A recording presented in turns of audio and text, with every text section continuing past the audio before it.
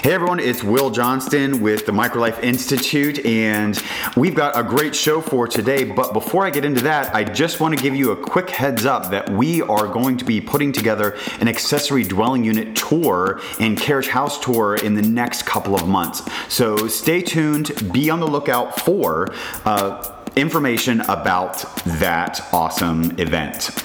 All right, without further ado, let's get into our topic today. We actually have a great guest. Her name's Anna Callaway, and she is a real estate investor and house hacker. So Anna, welcome. Hi. All right, so how did you get here? Like, I know where here is, but like to you, and I say that, I know you've had such a fascinating journey. So, how did you become the house hacking real estate investor person that you are? Well, I grew up with parents that were real estate investors, so I spent my whole life looking at investment properties, checking on tenants, that whole thing, and I swore I never wanted to do that full time.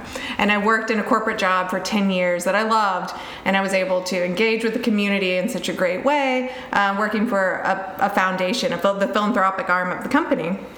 And I was doing a little investing on the side, and I had the opportunity to focus on real estate full time after about 10 years in my corporate job, and I jumped in and haven't looked back.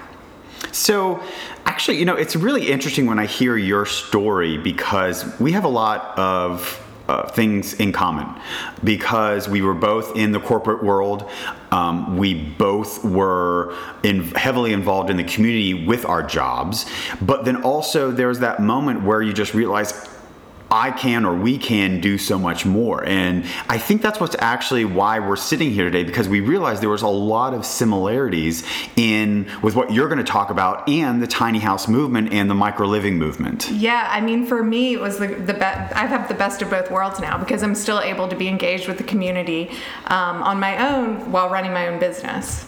Perfect. And so, all right, so the tiny house movement, like, we're all interested in a lot of things, but when you narrow down the quote unquote buckets of why people are interested in this movement, obviously they want to save money, they want more time, and they want more freedom. And also you could probably throw on the sustainable footprint of this thing. So people are looking for ways to, be better people, have more money, and have more time. So what for you, obviously, of those buckets, what relates to you in this podcast of house hacking? I mean, I think all of those relate to me. I love the concept. I personally don't live in a tiny home, but I love the idea of a tiny home, and I love the idea of having less stuff. And I love the idea of freedom, and obviously treading lightly on the world in terms of having less stuff, using less resources, and also the freedom of having. I always tell people, when you get a bigger house, it's not only a bigger mortgage, but it's a bigger utility bill and maintenance. Maintenance, oh my gosh. Everything adds up. And painting alone. Yeah. Just choosing a different paint color, you're spending thousands of dollars. It's crazy. Yeah, it can quickly snowball into a lot more than you probably want to do. So. But actually, funny story about Anna. Before we actually became friends, I was over here for a function, and someone said, by the way, Anna has a carriage house in her backyard that they rent out to a tenant. And I was like, oh my gosh, this is cool. And so I know we've talked about it. You sent me pictures of it, because I almost debated about living there. And then I found another spot. But how has that been? Yeah, it's been great. When we live in Grant Park, and we have a carriage house, which is a tiny house for all intents and purposes. And we rent it out. When we bought the house, there was a tenant who lived there 5 years. I always joke she came with the house. And when she moved out, we had a friend move in for about a year, and now we have a couple that lives there, and they're great. It's like a little community. That's awesome. So, all right. So today's topic. Yes. We're talking about house hacking. Yes. House hacking. What is house hacking? Well, I didn't invent the term. There are a lot of people who want to take credit for that term. But it's the idea of buying a multifamily property, a duplex, triplex, a house with a carriage house, or building a carriage house if you're allowed to do so, and renting out that property, or if it's a duplex or a triplex, renting out the apartments.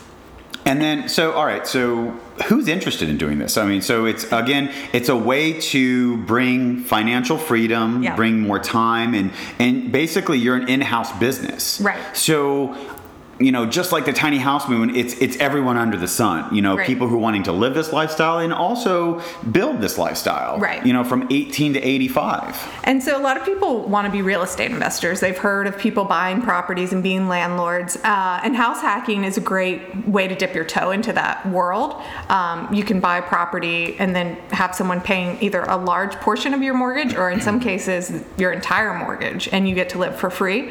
And then you can always move somewhere else. Collectively free, or whatever that word is. I'm quingering right now, people. Yes. Because to live for nothing free. Is free. Nothing is free, but it's living better that someone else is paying your mortgage, so on and so forth. Right, and there is a little work involved in being a landlord, as anyone who's been a landlord will tell you. Right. Okay. So being a landlord, that comes with responsibility. So because essentially, whether you're renting there's different scenarios for house hacking. You can either live in the small accessory dwelling unit, carriage house, so on and so forth, and rent out the big house, or you can rent out the small house. So either way, there's a client relationship that has to be started. So it's the idea of, again, making sure the property is up to code standards, it's well painted, I guess, decorated, or I guess that's on to them. But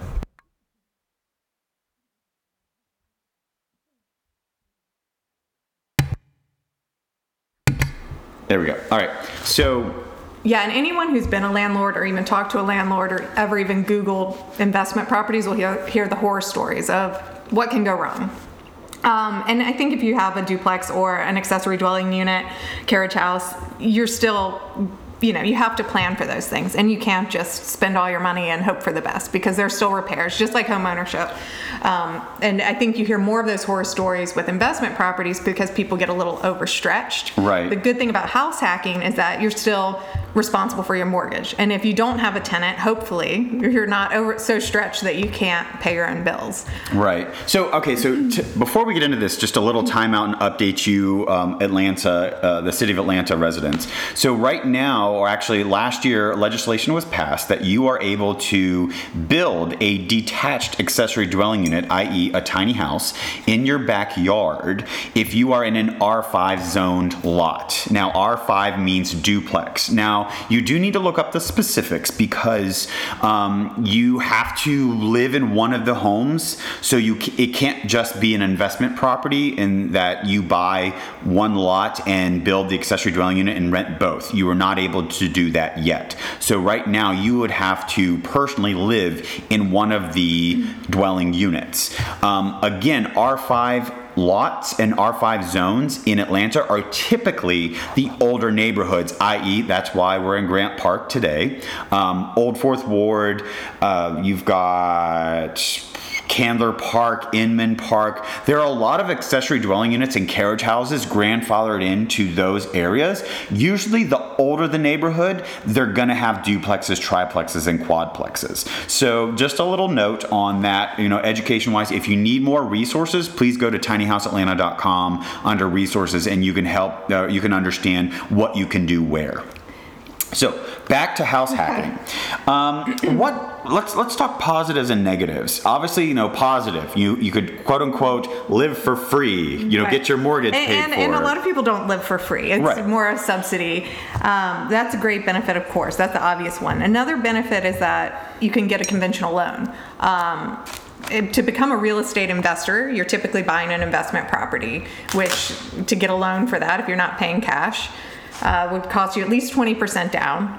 And with a house hacking situation, you can get a conventional loan with as little as 3% down, depending on what you qualify for. So it's an opportunity to get into the real estate investment world without a huge financial commitment. Gotcha.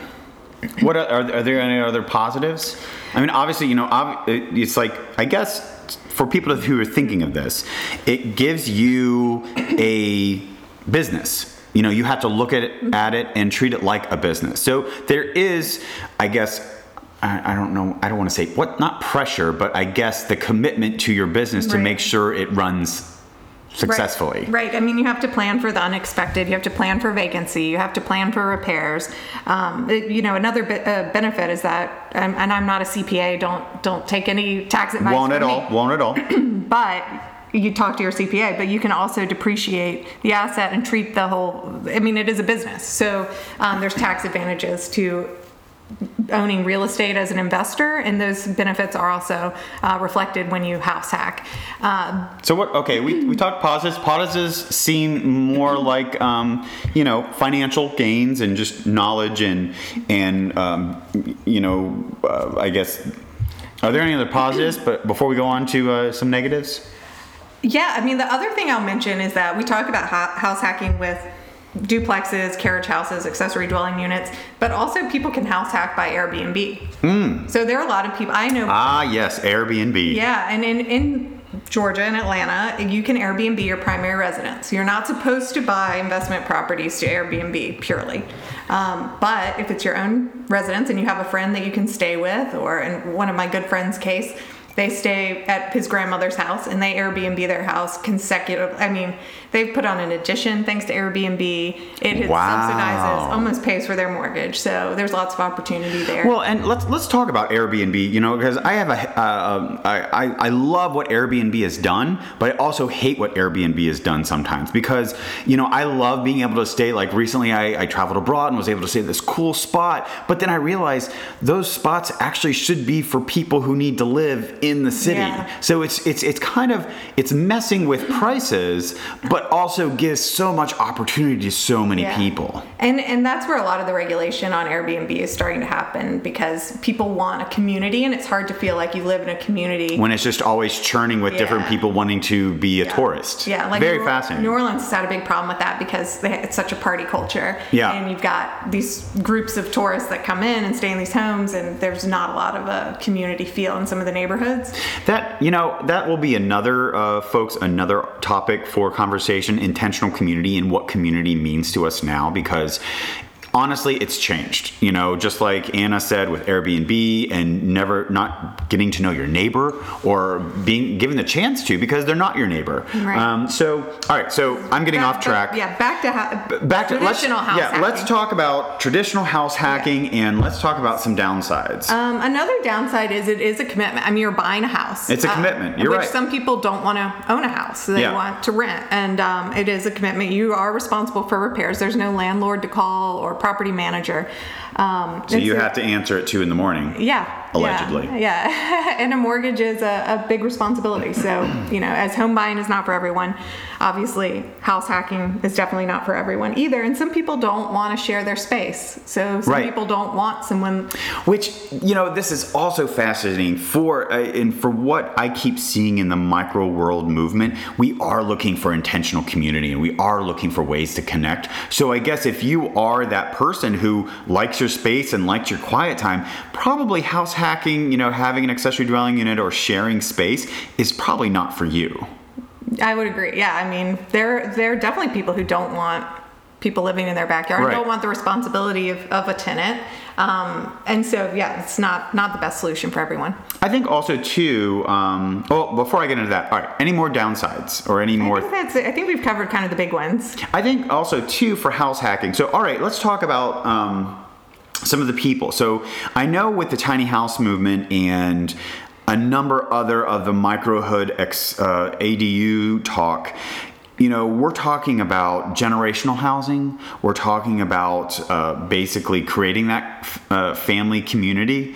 Have you experienced or known families add on the accessory dwelling unit for mother-in-laws, like the mother-in-law suite or the granny flats? And I hate calling them that, but that's what they are. Like they are giving space to someone that is very near and dear to the family.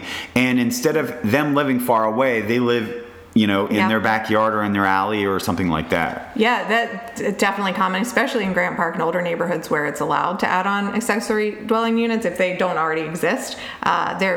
People see the value they add. And I have a friend who lives around the corner who just listed their house for sale that has an accessory dwelling unit that was built for a mother-in-law, for a grandma, the grandma. I just think, I know, it's kind of a little bit of a tangent of, we define success as your own house, your own garage, your own cars, picket white fence, doing your own thing. But, you look at other cultures around the world, and not that they're perfect, not that we're perfect either, and I'm not saying there's anything wrong with our culture, but like there is this sense of a little bit more family, or maybe just having them closer. We're almost like the push the bird out of the nest and go and start your own nest, instead of allowing them to live there. And I know the whole joke with millennials never wanting to leave the house and things like that, but I think there's something to say when you invite your mom or you invite a family member to coexist with you.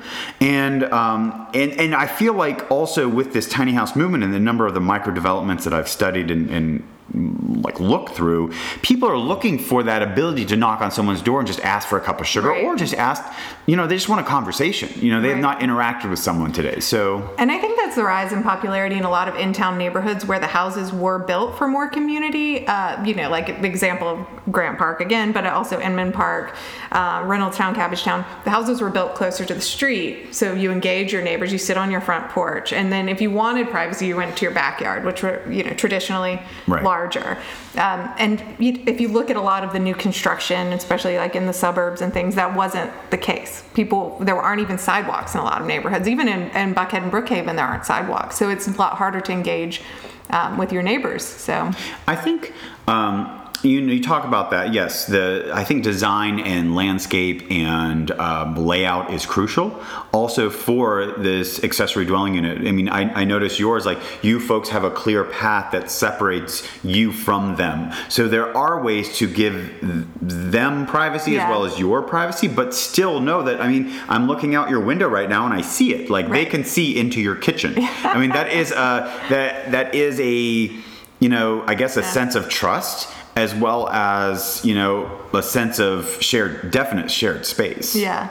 Yeah, they don't have to walk through our house to get to their house, but they walk around the back of it, and they're there. So, yeah, it is, but it's also great, if we need help with anything, if they need help with anything, it does build that community twist that people are still looking for. And also, like, to your point about the family thing, I think a lot of people now especially have moved away from family and therefore are looking to create that family dynamic in new cities. So they're engaging with people, and, a lot of people have Friendsgiving and these types of things where the traditional family, it's harder. It's harder to. It's not as accessible anymore if your family's far away. I've always had friends like, just because they're blood doesn't mean they're family. I just laughed at that all the time. Okay, so we've talked a lot about who you are, house hacking, kind of the similarities of the micro movement, tiny house movement, and house hacking, and being a real estate investor. So if someone is interested in house hacking, whether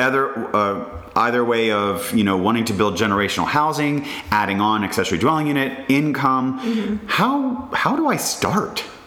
Well, I think the first thing you should do is engage a real estate agent or a realtor. And then I always tell my clients the first step is to get pre-approved for a loan. So understand what you can actually afford, and then start looking. And if you're sure you want to dip your toe into the traditional house hacking, be it a duplex, a triplex, start searching on Zillow and those type of websites for multifamily housing. Your agent can also help you, set you up with auto searches where they'll provide you information as things come available. And then do some research around, if you Google house hacking, there are lots of resources out there now. And then start looking at properties. So if someone wanting to get in touch with you about house hacking and investment properties, how do they go about doing that? You can shoot me an email. I'm sure you will link to my contact information on your website, and I'll be happy to talk with you more. Awesome. Well, everyone, this has been Anna Callaway of, do you have a real estate name? Yeah, I work for a broker. I work for Keller Knapp Realty. Wonderful. And if you want to get started on your house hacking adventure, please reach out to her. Her link and email will be just below this podcast on the website. And again, if you want to understand where you live and what you can do in the city of Atlanta, go to tinyhouseatlanta.com and check under resources, zoning, and codes. and educate yourself about what you can do and get started, folks. So Anna, we had a great conversation about house hacking, how it relates to the tiny house movement, and how people can get started in their venture into house hacking. But if they want to talk to you about what to do next, how do they do that? As you mentioned, I'm a licensed real estate agent with Keller Knapp. You can shoot me an email at annacallawayrealestate@gmail.com, and Will link to that from his website, and that's Callaway with all A's, Callaway. No O's. People always want to put an O in it. Oh, those pesky O's. Well, awesome. Well, thanks so much for taking the time to speak with us today. And folks, if you have any questions for Anna, go ahead and feel free to shoot her an email at the link below this podcast. Until next time, I'm Will Johnston with the MicroLife Institute, and everyone, stay tiny.